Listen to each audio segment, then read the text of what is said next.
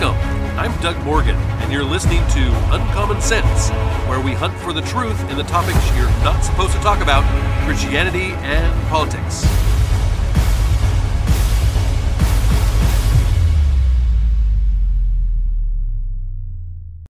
I do not remember a lot of my dreams, and I'm not sure why. Maybe it's because I sleep really, really hard. Just not sure. But when I do remember a part of one, there are many times when it's the same scenario.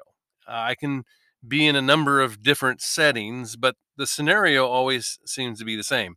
I go try to talk and I can't work my mouth very well. I try to get words out and I can't form the words.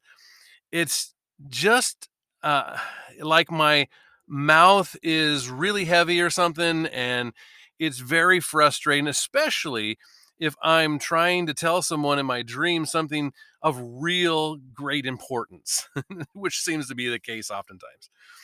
In a way, this is the very thing that's happening in reality right now. There are millions of people that are being stifled and not allowed to talk or say what they want because of censorship. There was a time when most Americans got their news from a radio program or the evening news. I can still remember, and this is dating me a little bit, but I can still remember watching Walter Cronkite on the evening national news. The reason most people, don't get their news today this way is because national news outlets stopped reporting the news. The news anchor who replaced Cronkite was a man by the name of Dan Rather, and this is the same Dan Rather that was found to just make up stories about even then President Bush. They were not true at all, but it made for higher ratings and it pushed a certain narrative. Instead of doing the work of an investigative reporter, news staffers would just look at what was on the AP or look at what Reuters was putting out and copy and paste that. The news eventually morphed into a couple things. Number one, it became more about the entertainment rather than reporting on actual facts. A high percentage of what they call news now is invented by them. The news poll is something that they pay for and conduct and then report on. So they're making their own news. For example, from a few weeks ago, President Biden's popularity dropped to its lowest point yet in a CBS News YouGov poll out basically a week last Sunday, with just 42% of Americans approving of Biden's performance, while 58% disapprove. Biden's approval rating is low across the board, they say, including among demographic groups that generally support Democrats, including racial minorities and young people.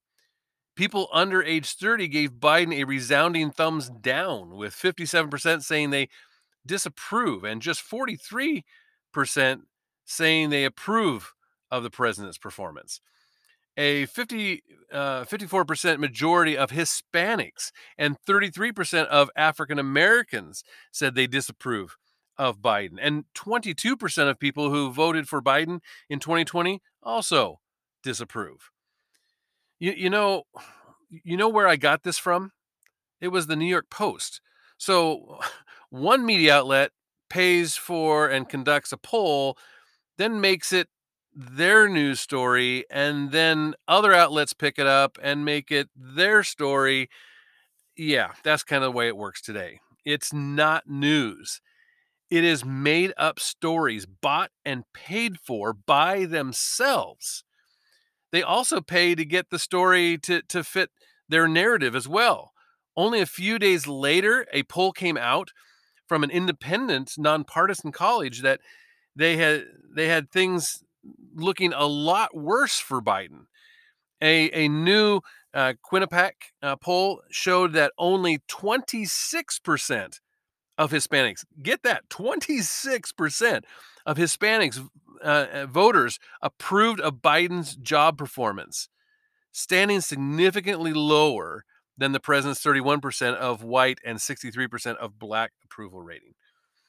A staggering 41% of Hispanic voters said they strongly disapprove of the president's job handling, while only 12% of the respondents said that they strongly approve. That leads us into the other thing that the major media has morphed into, and that is just simply an arm of the liberal Democratic Party. That's really what they are now. Everything that they cover has a certain bent or narrative. It has to fit that narrative, or it won't be covered at all.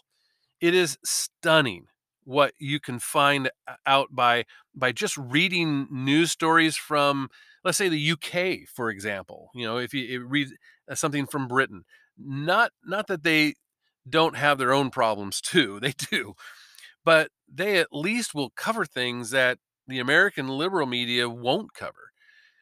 So, why has this all happened to the mainstream media? Well, first of all, the vast number of people working for news organizations are leftist liberals. That's just the way it is. In a 2014 poll, just 7% of all journalists polled were Republicans. Yes, 7% were Republicans. When you put leftists in positions where they think that they have power and influence to change society, they're going to abandon all ethics and do whatever it takes to see their end goal. This means for the national news outlets that they have a liberal narrative, and anything that promotes that very thing, the things that they like, well, that gets full coverage in glowing terms. But anything that doesn't meet their liking, well, they go after that like rabid dogs, or just simply ignore it, one of the two.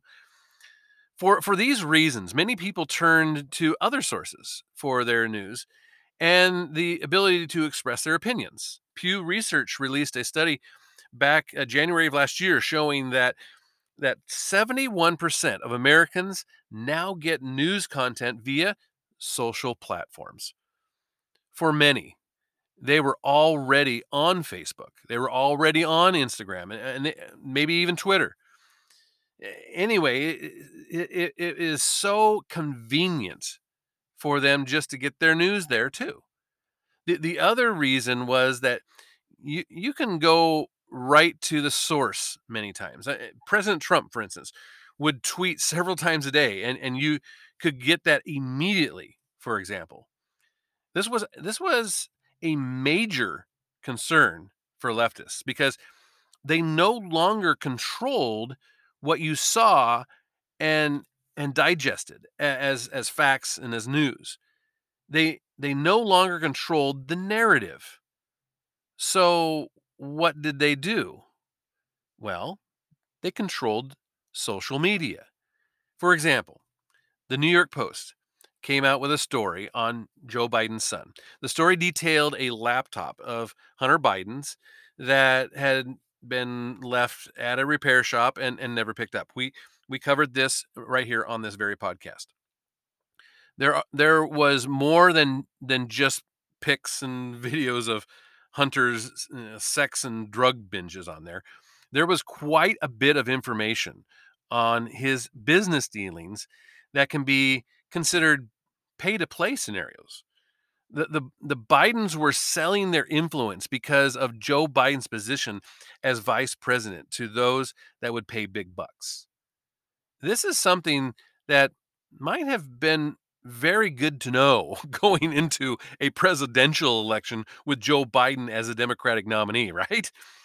In fact, in a recent study, 16% of those that were polled and voted for Biden said they would not have done so if they knew about the story. But why did they not know about the story? Because it was banned from social media and not covered on national news outlets. This is from the New York Post, the very New York Post we were just talking about from May of this year, now that the story is known to be true, right? We know that it was Hunter's laptop. We know that's a fact now. They say, everlasting, undying, soul rendering shame be upon you. Facebook and Twitter and Politico and all the others who covered up, denied, and suppressed this newspaper's true and accurate reporting about Hunter Biden's laptop in 2020. You should be hurling yourselves at the feet of the American people, begging for forgiveness. You should be renting billboards saying, "We lied."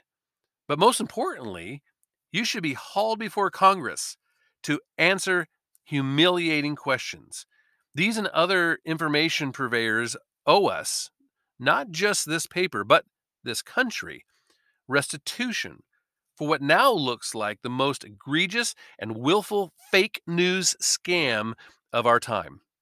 This paper's scoops on Hunter Biden's laptop in 2020 were labeled Russian disinformation by Politico, a hoax by Stephen Brill of fact check site NewsGuard, discredited by many, many red flags by NPR, and a hack and leak operation that had to be throttled by Facebook's Mark Zuckerberg.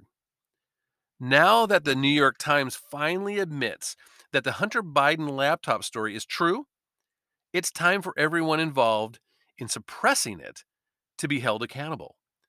The New York Post had its Twitter account disabled for reporting on the completely accurate Hunter Biden laptop story. It was infamously snuffed out on Twitter and was the Post Twitter account because of a policy about hacking materials that only seemed to apply to this one case. Twitter didn't bar the New York Times stories about Donald Trump's tax returns, which could have come from hacked materials for all they know, and also certainly were the product of a criminal act. Leaking tax returns is against the law. But the Times never even told us how it got its returns, so we don't know. The Post acted with transparency in explaining to readers how it got the laptop from hell. Moreover, nobody on Team Biden denied the Post report because they knew or suspected it was true. Every news outlet in the country should have fronted the story at that point. Biden team refuses to deny Hunter Biden's laptop story. A few months later, Hunter himself said the laptop certainly could be his, and the media shrugged instead and didn't apologize. Even in the presidential debate, where the matter came up, Joe Biden's comments were not a denial, but simply a deflection. And everybody who reported that he denied the laptop story was guilty of propagating fake news all over again. What he actually said was, quote, there are 50 former national intelligence folks who said that what he's accusing me of is a Russian plant. 5 former heads of CIA, both parties, say what he's saying is a bunch of garbage. Nobody believes it except his good friend Rudy Giuliani, unquote. Joe, who later said, yes, yes, yes, when a reporter asked him if he believed the laptop was Russian disinformation. The question allowed him all the wiggle room in the world. Pointedly, he wasn't denying the laptop belonged to Hunter and wasn't denying the material on it was genuine. He was simply referring to the now infamous Politico whitewash of October 19th, 2020, which was fake news about fake news. The headline, Hunter Biden story, is Russian disinformation. Dozens of former intelligence officials say, don't even accurately relate what the story was.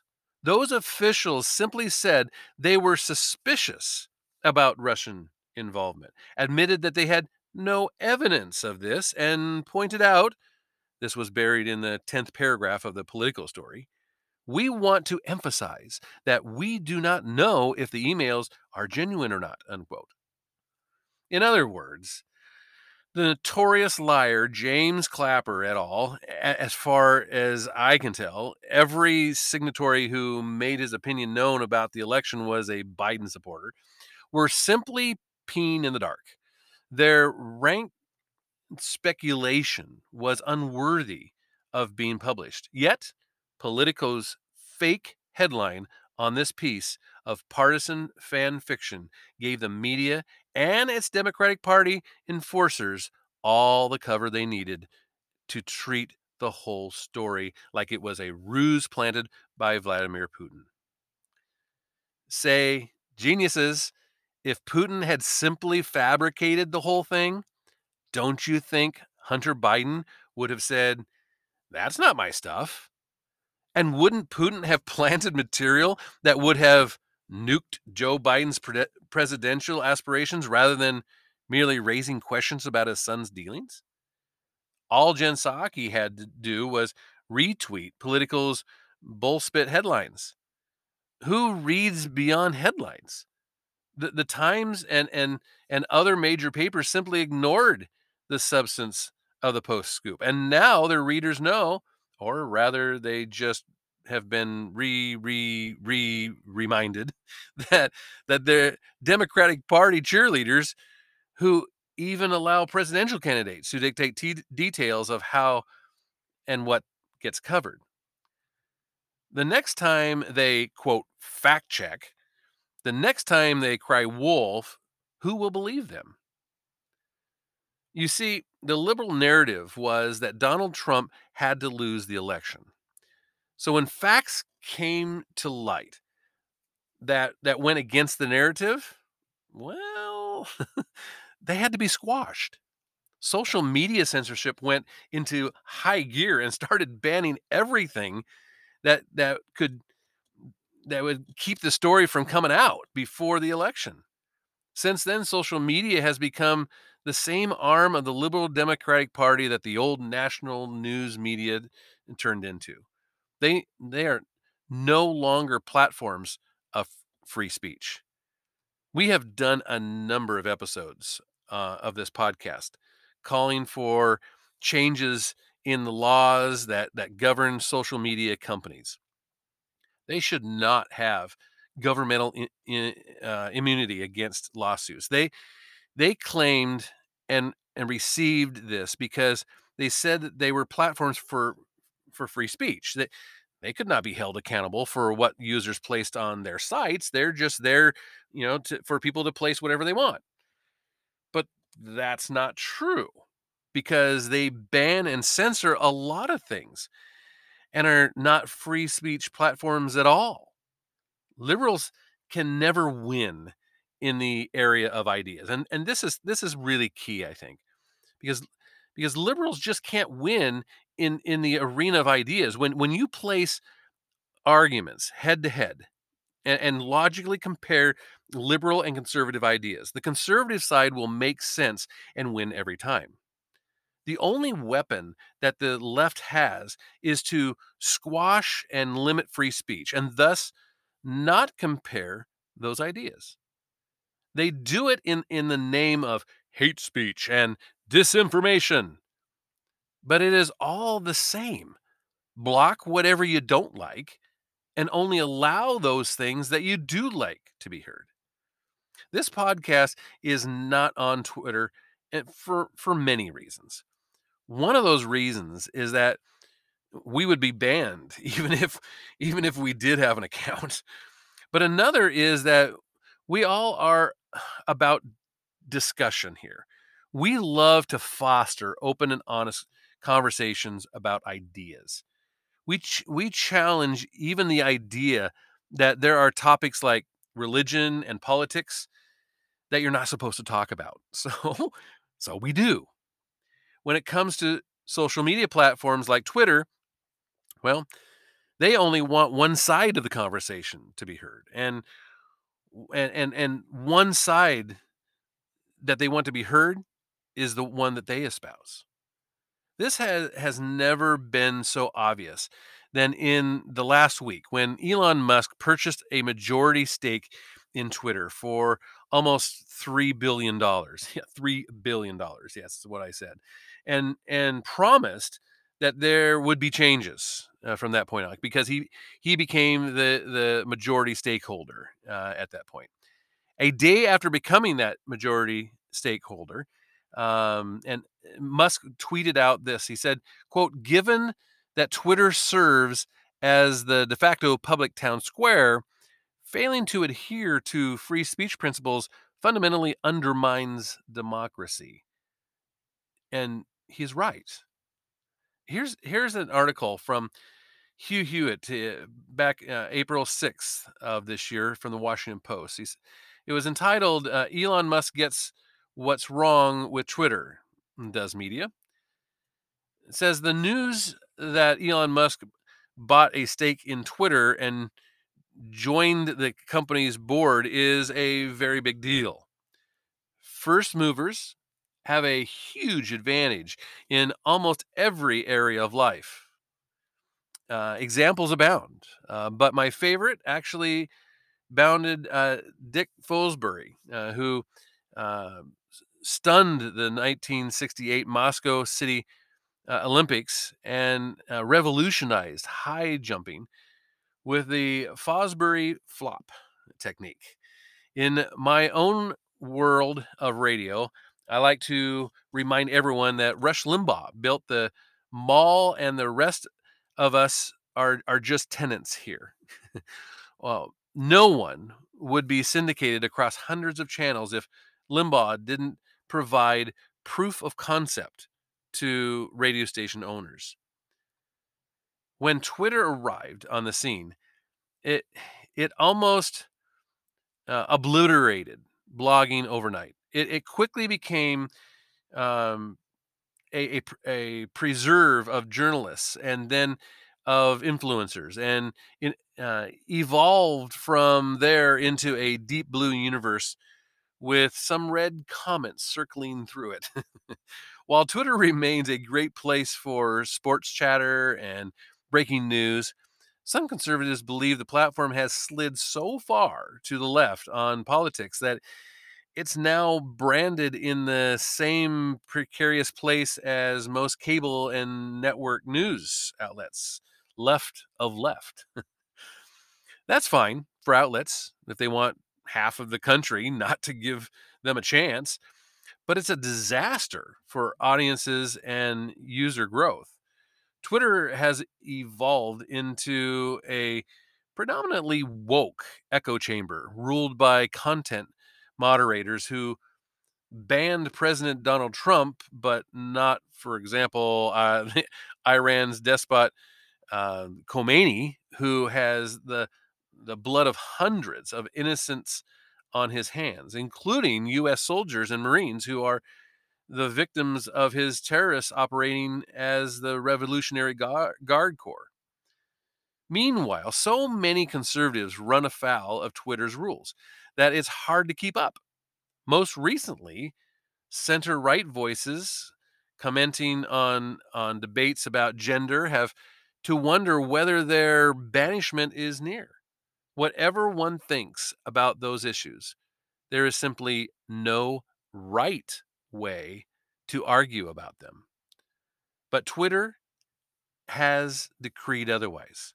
The Federalist editor in chief, Molly Hemingway, recently summarized the consensus on the right about social media generally, and Twitter especially, by saying, quote, "You cannot possibly have been alive in the last 5 years and think that social media companies do anything other than amplify left-wing insanity and crush anything from the right that hurts the left," unquote.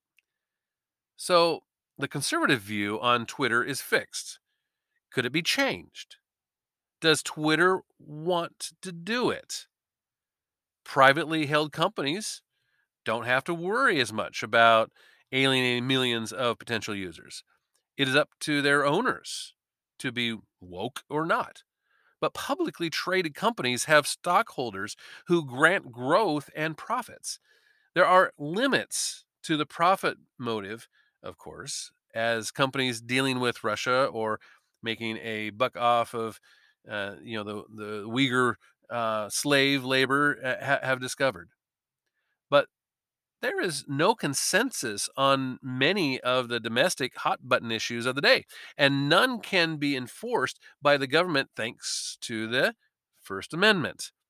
Musk's arrival in Twitter's boardroom promises to breach head for common sense about the diversity of opinion in America, and how the company's disdain for debate has been about the same odor of Putin's state-owned media.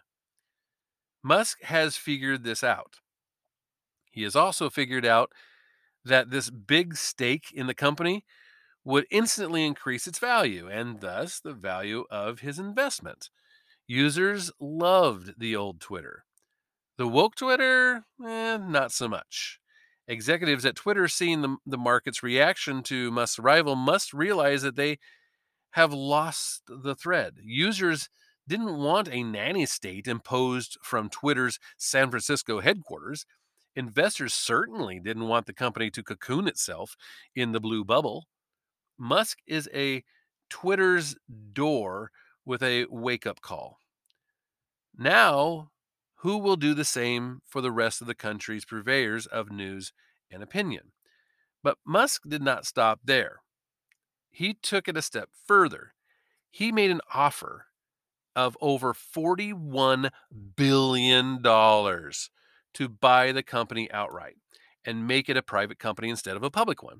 The reaction of the left has actually been pretty predictable, if you ask me.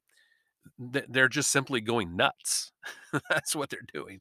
They can't have Twitter becoming a free speech platform. That would ruin everything. So liberals are doing everything they can to fight this takeover of Twitter. From the Daily Wire, it says, as Twitter desperately tries to fend off the hostile takeover bid, Elon Musk could be facing another potential battle with the federal government, with both the Securities and the Exchange Commission, SEC, and the Department of Justice reportedly poised to launch an investigation targeting him. News of potential looming federal probes of Musk, who has previously clashed with the FCC over his ownership of carmaker Tesla, came in a Wednesday report from Fox News Network, and it has not it was not clear whether the agencies are looking into Musk's handling of Tesla, his $41 billion bid to take over Twitter and make it private, or both. Not only that, but Twitter's board of directors have voted to institute what they call the poison pill, in an attempt to prevent Musk from owning the company. And we're going to see here very soon what happens with Musk and Twitter. But all of this is because we can't have free speech in this country and have liberals stay in power. That's just not, those two things don't go together. This would be a threat to democracy, they say. They say this would be the threat. I say that it would be a threat to their democracy. How can free speech be a threat to democracy? Wherever socialists and dictators take over a society, free speech is one of the very first things that has to go, because it is a threat to their power. That is why our founding fathers made it a right guaranteed in our Constitution. It's that important. And I think we're going to see just what happens here with Twitter and with Musk and really free speech on the line when it comes to social media. You may agree with me, you may completely disagree with me, and I would love to have that conversation with you. Of course, you can always do that on social media. We're on Facebook, we're on MeWe, we're on Instagram, and you can always go to uncommonsensepodcast.com. Thank you very much for listening. This podcast is a production of Morganite Communications.